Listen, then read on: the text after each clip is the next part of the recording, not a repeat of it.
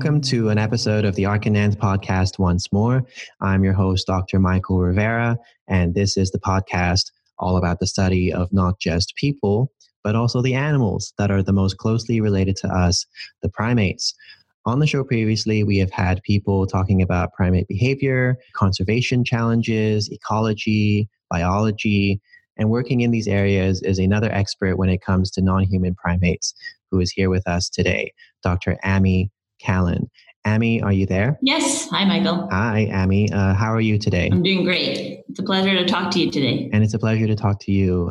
Where are you normally based? And, what kind of areas of biological anthropology do you concentrate on? Well, I'm currently based at the Department of Primatology in Leipzig in Germany at the Max Planck Institute for Evolutionary Anthropology. Mm-hmm. And I'm currently specializing on great ape non-human primate research, including behavior, ecology, and conservation. Okay, yeah. And so with the great apes, that'll be like orangutans, chimpanzees, bonobos, and gorillas? Yes. So I particularly focus on great apes, chimpanzees, and bonobos at the moment as well. Mm-hmm. Not so much orangutans, but I hope to do that in the future. Right. I'm so curious, because I don't do primatology myself. How did you first get started studying primates? And, did you first study them during your undergraduate degree? Yeah, it's a good question. So I actually come from Vancouver in Canada, and I did my undergrad in zoology. I think like most of us that are interested in animals, we want to specialize at a very early age into zoology. And even at that time, I still had a keen interest in primates. I don't know if you remember or if you're the same age as me, but I had watched this David Attenborough episode where he's up in the mountain with the mountain gorillas and the virungas. And I think did you watch that? Yeah, it was a pretty magical moment, I think, for many of us. And since then, I had that picture in my mind that, I really want to go into the jungle and see great apes in person for myself. So after my undergraduate degree, I had my first experience studying non-human primates in the wild. I went to Costa Rica. I applied for working as a biology assistant, a field assistant for a biologist there.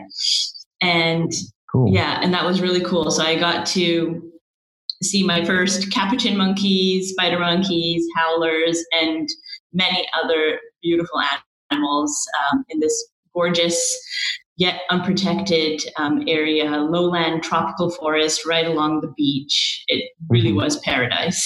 Yeah. Did you receive much training before you went on such a trip to be an assistant? Good question. No, I didn't. I had at the time, I really was just, going into a situation that I had absolutely no idea about.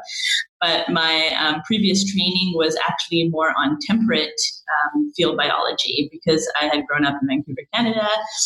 At that time, I had really just done internships at environmental assessment companies. I had also worked with captive animals. So I had some experience working with like captive lemurs at a facility that was doing some endangered species breeding and education center. It was a private facility. And so going out to Costa Rica was really basically stepping into a big adventure that I had very little knowledge about. And learning on the job as well. Yeah, I had the biologist who was in charge of the project was really amazing. And it was me and another assistant at the time. So that was also good to be starting off with someone else who was just as kind of new in that environment with you. And he was really great in that the first couple of weeks was just spent really training us, getting us familiar with transects in the area, understanding what our actual job was and how to collect the data. And where else has your work in primatology taken you in terms of travel? Oh yeah, all over Africa now. So after I left BC, I basically applied for a master's program in England. And it was the Oxford Brookes master's program in primate conservation. And I had heard about this program from a previous professor of mine, and it seemed just perfect for me. So I was really excited when I got the opportunity to do that program. Yeah. And when I went there, that was, it's based in Oxford, UK. And when I went there, my main goal was basically to find a way to study great apes. Yes. So that's what I did for the dissertation portion of the master's, where you really conduct your own research project. There, I got in contact with the Wildlife Conservation Society that were based in Republic of Congo at the time. Mm-hmm. And they spoke about, at the time, there was a lot of excitement around these areas of swamp forest in northern Republic of Congo that apparently many had the highest density of gorillas that was ever recorded in Africa. And so these would be Western lowland gorillas, different from the ones that David Attenborough was with, but also incredibly interesting, and very little was known about the Western lowland gorillas at the time. So I was particularly excited about the potential to go out to Republic of Congo and study these gorillas. Is there like any like connective tissue between even the research that you were doing at that early stage and the kind of research that you're looking at now? Yeah. Well, I have to say, though, that research from the beginning, I started off very interested in gorillas, but I ended up switching when I started my PhD. But at the same time, I've still been very interested in behavioral ecology and communication as well. And my first experience with great ape communication was actually at this reserve in Republic of Congo. It's called the Lac Tele Community Reserve, run by the Wildlife Conservation Society. And that was the first time I saw a communicative gesture being used that really bewildered me at the time. So I wrote up a small publication on it after. And it was this hand clapping gesture. So the gorillas, they really clap, like female gorillas especially. They do that when they're feeling threatened or there's some kind of intruder. The intruder in this case was me. And they use this clapping signal basically to keep in touch with the other members of their group. Wow. And when it comes to the chimpanzees, do you usually work in a large team when you're out there? Yeah, most of the time, my experience so far has been not with quite a large team. So usually it's myself, a highly trained assistant, and then usually another one or two people. And that's because I'm often camping in the jungle. Yeah. You need to have multiple individuals with you, just from a perspective of, logistical duties, preparing food, making sure there's a fire, also just wandering through the wilderness is actually quite difficult, and sometimes you also need to make some way for yourself by cutting a bit of vegetation in order to get through. Yeah. But we often try to minimize the amount of vegetation you have to cut to get through. Do chimpanzees also have some kind of signal that they use when they feel threatened, when maybe humans are in the environment and they are not welcome? Yeah, definitely. One thing is that for me, most of my experience has been what I did for my PhD was chimpanzees that were actually habituated to human presence. And so these chimpanzees are actually accustomed to being observed for long periods of time by human observers. Right. And so they no longer exhibit behaviors that you would expect if they were scared of us. But I have encountered in other places wild chimpanzees, and depending on the environment, so meaning and also the experience of the individuals. So in some areas, I can probably best illustrate this with an example.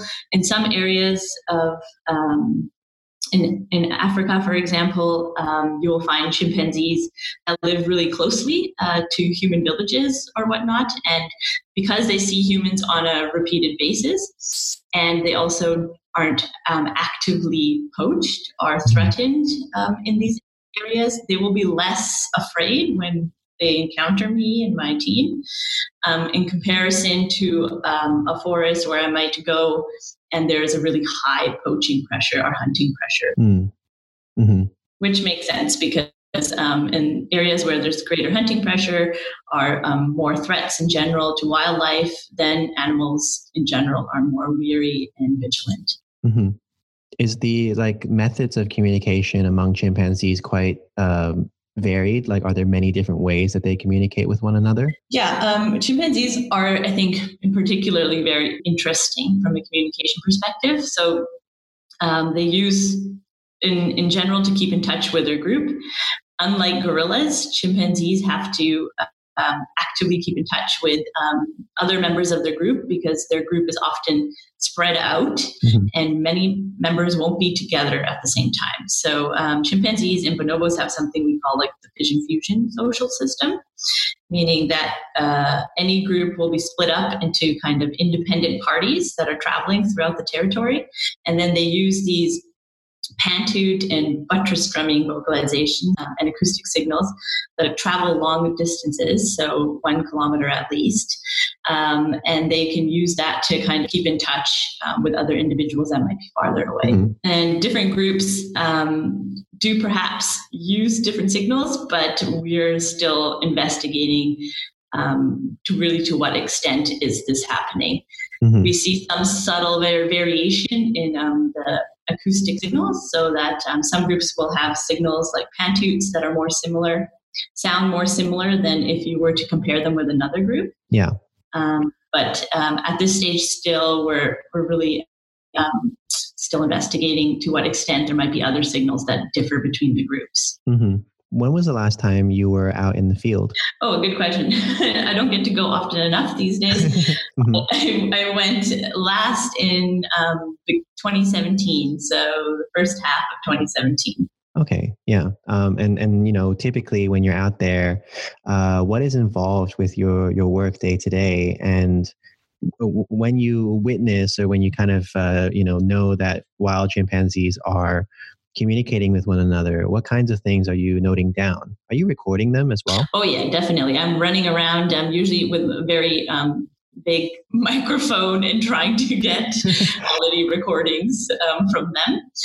I can say that your question, though, it would differ for me depending on where I am. So if I was studying, I'm kind of lucky in my career that I've been able to study habituated chimpanzees, so ones that are already for a long time been the subject of study of a long-term research project. And that was in the Thai forest in Côte d'Ivoire. And there, the Thai Chimpanzee Project has been running now for 40 years. And so there, the logistics and everything are really well organized. And when you wake up in the morning, sometimes very early, around even 3:30 in the morning, you need to get up because you're basically need to be within, say, 2.5, 3 hours.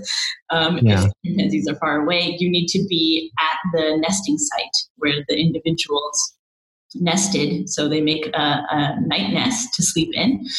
And we know the point in which they nested because, say, the previous day's team has taken a GPS location.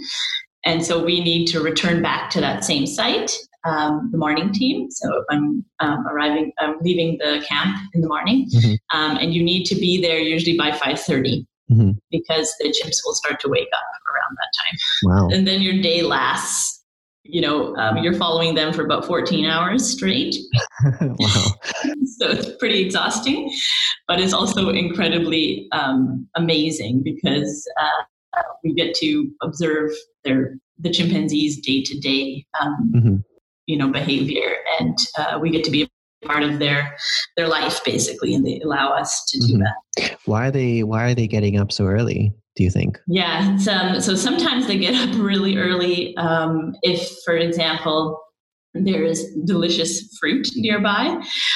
This is because, so something like a fig tree that is producing fruits, basically abundantly fruiting at one given moment in the year, will attract a lot of animals in the forest. So not just chimpanzees, but all the other monkey species, and also a lot of bird species.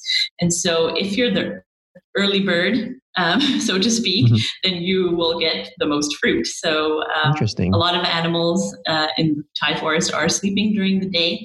And so being early is an advantage. You can get the fruit and eat the most perhaps in the morning. Yeah. What have been like your most favorite aspects of the work that you have done? And I've asked some of my previous guests who are primatologists as well this question, but why do you think it's so important to look at primates in biological anthropology? Yeah, that's a good question. Yeah. Well, I think one thing for me is that, when it comes to reconstructing our own evolutionary past, we cannot observe the behavior of ancestral hominins or the fossil hominins that we have in the fossil record.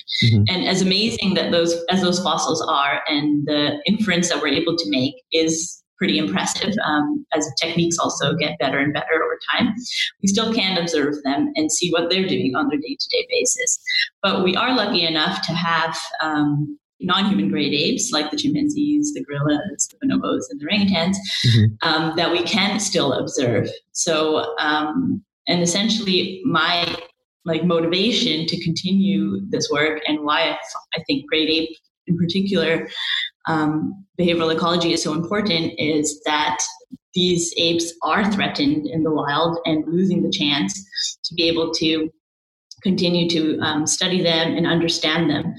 And if we, basically that if we can take advantage of the fact that we still have these creatures around that are also closely related to us, and that we can really gain a better understanding of our own evolutionary history if we can perhaps kind of understand what might have been the common derived traits or what would have been the common traits that we would have had in common with our last common ancestor, with non-humans, which would have been something perhaps similar to a chimpanzee or a bonobo, but not the same, but similar. That makes a lot of sense. And how have you seen primatological research change or evolve since you first began entering this field? Yeah, I've seen actually, I think I've seen it advance quite a bit. And what I've noticed, and I'm quite happy about, is that the methods have improved quite a bit.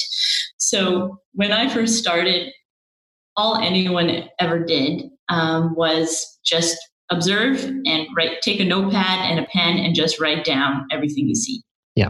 And although that's incredibly important and can give you a lot of information, at the same time, it makes it difficult from a perspective of downstream analyses, and also for sharing information with others in your field. And so nowadays we use much more technical equipment to collect data. So, for example, collecting recordings using audio and visual technology. Also, we do a lot more non-invasive sampling using methods like collecting poo samples and pee samples in order to get information about the physiological state or hormonal state of individuals. And even more recently, what I've been doing with my work is using recording units, so camera traps, or even audio recording units that one can place in a forest that will record whenever, so with camera traps, it will record whenever any animal or movement is triggered on the camera trap, because they have these infrared sensors. And with audio recording units, they just record continuously, depending on whichever schedule you set them up at. But the benefit of these kinds of methods is that you don't have to be in the forest yourself to collect the data. You just have to maintain the devices and download the data at a given interval, for And this is kind of a really nice benefit because it works well in areas where you don't have habituated chimpanzee groups or habituated animals, so where you don't know where the individuals are. Mm-hmm. And so you might need to sample a large area at a given time. And it's also helpful because even if you do know where the animals are, sometimes they don't want to be observed. Mm-hmm. As I was mentioning, if you're in an area where there's high poaching pressure, for example, they may not tolerate being observed. And by using these kind of non-invasive small devices in the forest, you might be able to actually get really high quality observations without disturbing the animals too much. Mm-hmm. And the process of using this technology and setting it up to begin with, is that relatively painless? Or is there still trouble while you're doing that? Oh, yeah. No, it's not painless. Okay. I wish it was painless. I had technology is great, but I think anyone that has, struggled with setting up their smartphone or whatnot, the devices that we're using in the forest as well, incredibly difficult sometimes to get them to work the way you want to. Another issue we have when we're working in these tropical settings is the fact that these areas are incredibly humid, working with 99%, 100% humidity. Mm-hmm. If it rains, it's like a downpour. And also there is an incredible amount of insects. I can't tell you, the insects were one of my biggest problems when I was setting up audio recording units, because they somehow find a way into whatever device you have put into the forest. Mm-hmm. And there's a lot more environmental and habitat issues that we have to battle with when we're putting up these kind of technical devices. So I think it's even more difficult than, say, when you're sitting in your lab and preparing all the devices for shipment or whatnot. And this is just an aside, but like, where does the equipment come from? So, do you make it yourself? Do primatologists make it themselves? Do they order it from somewhere? Sometimes. I do know some individuals. So when we first started out, some of the work that I do is also regarding, so with camera traps and audio, as I mentioned. And when I first started off interested in doing some kind of audio monitoring for primates, I met individuals that created their own devices. So these were like makeshift devices that were somehow a large microphone attached to a solar panel, mm-hmm. attached to some kind of like small motherboard unit that was, sometimes even had like a GPS or something associated with it. Yeah, so we definitely were getting a lot of creativity and engineering. But nowadays, more and more people are kind of, because companies have realized the demand for these kinds of technologies, especially with regards to wildlife monitoring around the world, not mm-hmm. just primatology. Mm-hmm. There's more and more options, and also low-cost options. Mm-hmm. And so nowadays we usually use particular companies that you've had perhaps a good experience with, or using that particular unit has worked well in a given habitat. And then we usually go back and purchase again the same units. Mm-hmm. Less engineering and more just buying, actually. Okay, yeah. Do your friends and family in Vancouver, do they kind of like understand what you do or the meaning behind your work? I think that's a funny question. Yes, I think, okay, so I have a really big family, but I think my parents are more or less just incredibly proud. I am one of the first people in my family to have a doctorate, for example, in anything. So that's, I think they're just incredibly proud. And it is nice for them when I'm not so much my scientific papers, like they like my scientific papers, but I don't think they really understand that aspect. Yeah. But they do understand when I get an interview or like a radio show or something like that. When I share those kinds of things mm-hmm. with them, and they hear me talk about my work more in a colloquial setting, then I think they appreciate it a bit more then, because they really get to understand it. Yeah, they're all on board with that. Interesting. So, and do you think like in public consciousness, people are aware of primate behavior, primate diversity, primate conservation mm-hmm. issues? Yeah, nowadays, I do think that is true. One thing that is remarkable to me is that when I started, and to nowadays, just the number of people that actually know what a chimpanzee and a bonobo are, and that they're not the same thing. That is remarkable to me, that I can meet just a random person on the street, and the likelihood that they even know have heard of a bonobo is pretty impressive. And so I do think that primatology has somehow expanded in interest, also in the public consciousness. And this is likely due to just the fact that, these animals, they're so much like us. It's impossible not to feel a kind of a kinship. And I think it also helps that because of these new technologies, we're able to capture and record behaviors or in natural settings that we can then share with the public and also use in our presentations or in our outreach.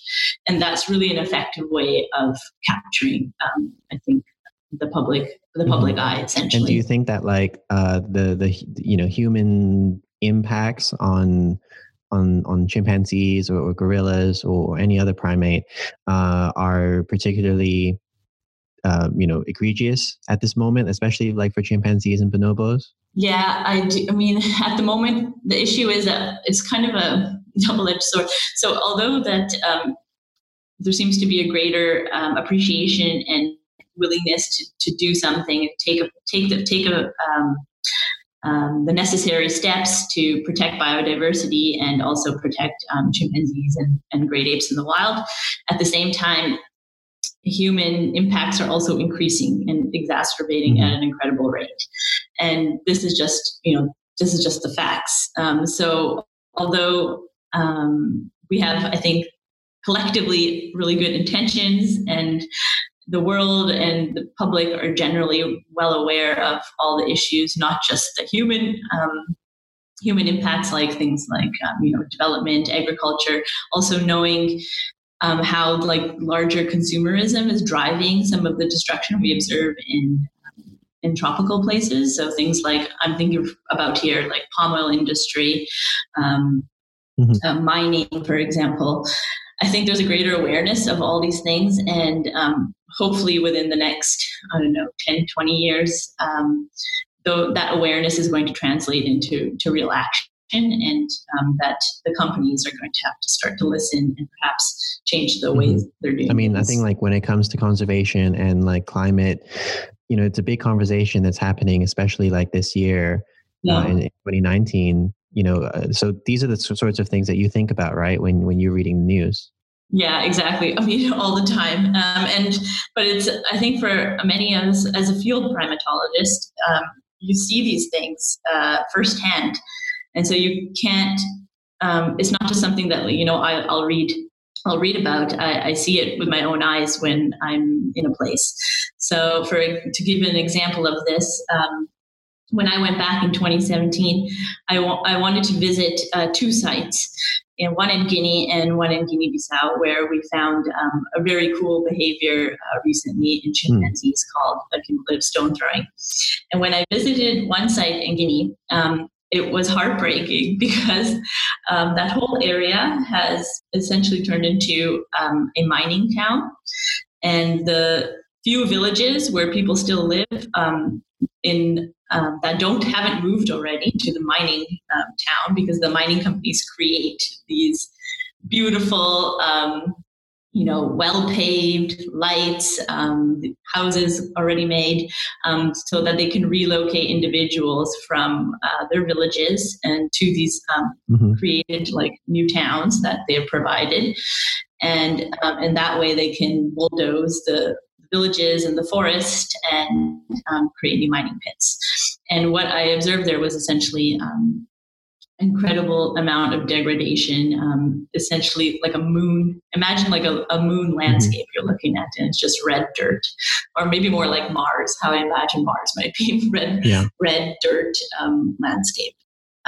And of course, in those areas, there's very few chimps left, and the behaviors and things that we observe there are also going to be gone because of that. So, this is it's real life issues and things that we see firsthand. I am well, at least when I go away to do what I have to do. So when I go to conferences, or I'm an archaeologist, so I go to different museums and collections and stuff, and I measure bones. When I'm far away from home like that, and I sometimes encounter difficulty, or sometimes the experience can be quite emotional. Mhm. I was wondering, like, whether that happens to you too, and how do you go through that? How do you kind of deal with that? Yeah, I mean, it's yeah, like you say, it's hard in some cases, and definitely when you're working in areas, you grow like a connection to the place, the people that work there, or the people that live there, and also the animals. And so it can be really devastating when you see things take a turn for the Hmm. worse. How do I deal with it? I think one thing that helps is having other people that understand how you might Hmm. feel, being able to talk about it. So being able to talk about it with my colleagues and those individuals who have also already experienced similar things, because often it's something that's a bit hard to describe, and just talking about it and getting it off your chest helps. Yeah. And other things that we do is actually actively try to raise awareness. So doing like conservation projects, awareness campaigns. These are small things, but they help us to feel like we're at least bringing this to the attention of the individuals that maybe need to know. So whether it be the ministries or just local individuals that can help. Hmm. Sometimes something like that small also is worth your while, and can make you feel like at least that you're doing something about it. I'm really blessed that I have a great supportive family, and really good friends and colleagues that have supported me throughout my Hmm. career. Yeah. And are there other areas of primatology that through your work have become more interested in, and where do you see your research directions in the future? Yeah, sure. So more recently, during my postdoc, I became more and more interested in cultural variation in chimpanzees. And this is essentially meaning not the same as human cultures, but when we speak about chimpanzees and other animals, we really are just looking for behaviors that show group specific variation or population variation, and behaviors that appear to be socially learned and transmitted within a Hmm. group. And so these are things like some people might be more familiar with like nut cracking, which only occurs in some small populations of chimpanzees and not across Africa, or other things like termite fishing that people might be more familiar with, that was really made famous when Jane Goodall Yeah. discovered it. Yeah, and so for me, the behavior I mentioned earlier, the cumulative stone throwing, this is another behavior that is really interesting to me, because it appears that it seems to be the first indications suggest that it is cultural, and at the same time, it's also for communication. So this integrates my interest in communication again, but also with something that perhaps has additional cultural Hmm. variation. What does the stone throwing look like, and how did you what was going on through your head when you first witnessed it? Oh yeah, it's really strange. Actually, so the first team, I work for a Pan African project in the institute here, and the first team to discover it in the field sent back a photo of a tree that seemed a bit battered, so it had like some marks on it, and there was stones accumulated inside the tree, and around there was like one or two also at the base of the tree, and at the time they asked the field assistants, so these are usually just local people that also help us to go through the habitat and find the animals, Hmm. and they said, oh, that's the chimpanzees, but we almost we couldn't believe it, because we'd never seen anything like that before. Yeah. So we instructed the team, of course, please set up some camera traps to see if you can capture any behavior. And luckily they did. So they set up camera traps, and soon after that, they recorded the first chimpanzees actually coming to the tree, picking up one of those rocks, And the chimpanzees at the time, when they pick up the rock, they also start to do this, the beginnings of a pantoot vocalization. So it's like this, hoo, hoo, hoo, hoo. They start to do that already while they're picking up the rock. Mm-hmm. And then after they've finished their pantoot, usually ends with a scream, or at the same time as they're finishing it, they throw the rock at the tree. Okay. And sometimes, it was really weird. So sometimes we observe them throw it at the tree. Other times it would go into the hollow of a tree. But in all cases, this was kind of the general pattern. And it was interesting because I had studied chimpanzees already in the Thai forest for a long time. And one of the behaviors I had studied at that time was also the pantoot. And I was very familiar with pantoots, but most chimpanzees, they end it with buttress drumming. So they, pound with their hands and their feet multiple times on the roots or trunk of a tree. Right. And these chimpanzees, instead of doing the buttress drumming, were throwing this rock at the tree. So it seemed like a clear variation of a behavior that I knew already quite well. And buttress drumming is reported for all chimpanzee populations. Mm-hmm. So it's not something cultural at all. But this stone throwing was not reported or known for any other populations. Wow. Yeah. So, interesting. Yeah. Mm-hmm. And we don't know. Well, I don't know whether there should be a reason why. It could just be them having fun or like expressing themselves, right? So that was the main reason why I went back in 2017. I went to 2 of the sites, and the one site, which was the one that was not highly degraded, is doing really, really well, and it was really interesting to do some field experiments there. So I actually will have a paper coming out in hopefully just another 1 and 2 weeks, mm-hmm. maybe. And you'll learn a little bit more about why the chimpanzees do the stone throwing behavior. Okay, cool. What drove you to pursue science a long time ago? Like, did you know very early on that working with animals would be the discipline for you? Yeah, I can say I was always definitely an animal person, and I loved my dog, of course. And I often dog sitted, for example, in the neighborhood. That was one of my favorite things. I took care of kids as well, but I also offered dog sitting when I was young. And I always thought maybe I wanted to be a veterinarian. Mm-hmm. From a young age. But as soon as I learned that veterinarians have to take care of sick animals, I quickly removed that from my thought, from one of my ideas, because I didn't want to see animals in pain or suffering, even if it meant that I could help them. So I think I didn't have the stomach to be a veterinarian, basically.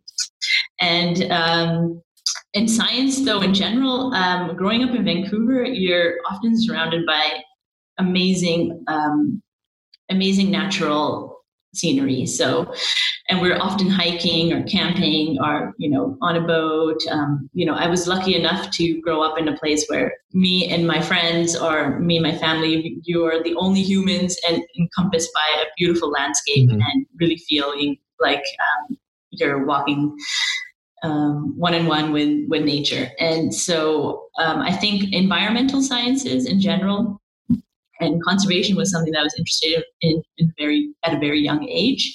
And that sort of followed me through, even when I had the desire to do primatology, that I still keep that theme sort of within my work. Mm-hmm. Interesting. That's really cool. And so we're nearing the end of the year now. What are your upcoming plans for 2020? Oh, yeah. Finishing some more projects. I have multiple projects still ongoing, especially with the Pan-African project, because me and my colleagues were working together a lot to, at the moment, put together different data sets and integrate them in order to try and understand more large-scale patterns of chimpanzee diversity. And at the same time, I'm also working more closely with my bonobo research colleagues. I started doing that a little bit this year, and we're hoping to do more comparative work.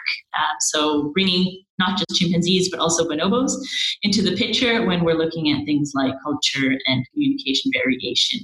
Because bonobos are even harder to study than chimpanzees, and they occur in less area. So you can only find them in the Democratic Republic of Congo. And there's fewer groups available when it comes to habituated populations. So as our data sets are growing in bonobo research, we can start to do more comparative work. Sounds amazing. Where can people follow this work that you're doing going forward, or where can they ask you questions about this interview? Oh, yeah. Well, I have a Twitter handle. It's my name. It's @AmiCallan. So you can always follow me there. I'll always share my research on there. We also have a Pan-African website. So the Pan-Af website will have all of our publications and also ongoing research that we're doing. Another place where you can actually speak to me more directly, even ask questions, is our citizen science project that we have ongoing with the Pan-African Project. And this is called Chimpanzee, so chimpanzee.org.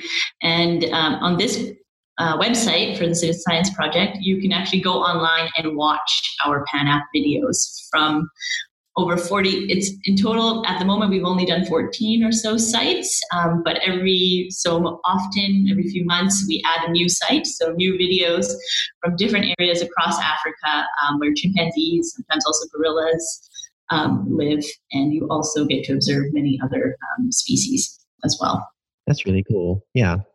I like to ask a lot of people who work in like wildlife conservation or primatology whether there are any organizations that you want to give a shout out to, so that if listeners want to, maybe donate money or just find out more information, they can go to. Yes, I can tell you which organization I can suggest. One that I also work with quite often when I'm in West Africa, because these guys, it's the Wild Chimpanzee Foundation, and they are doing real on-the-ground conservation work in now Cote d'Ivoire, Liberia, and Guinea. And this is really important because in West Africa, in Guinea in particular, this is where we have some of the largest populations of chimpanzees. And at the moment, we're working, the Wild Chimpanzee Foundation is working really hard to create a new national park with local stakeholders, including the people that live along the gazetted area for this national park, with the support of the governments there.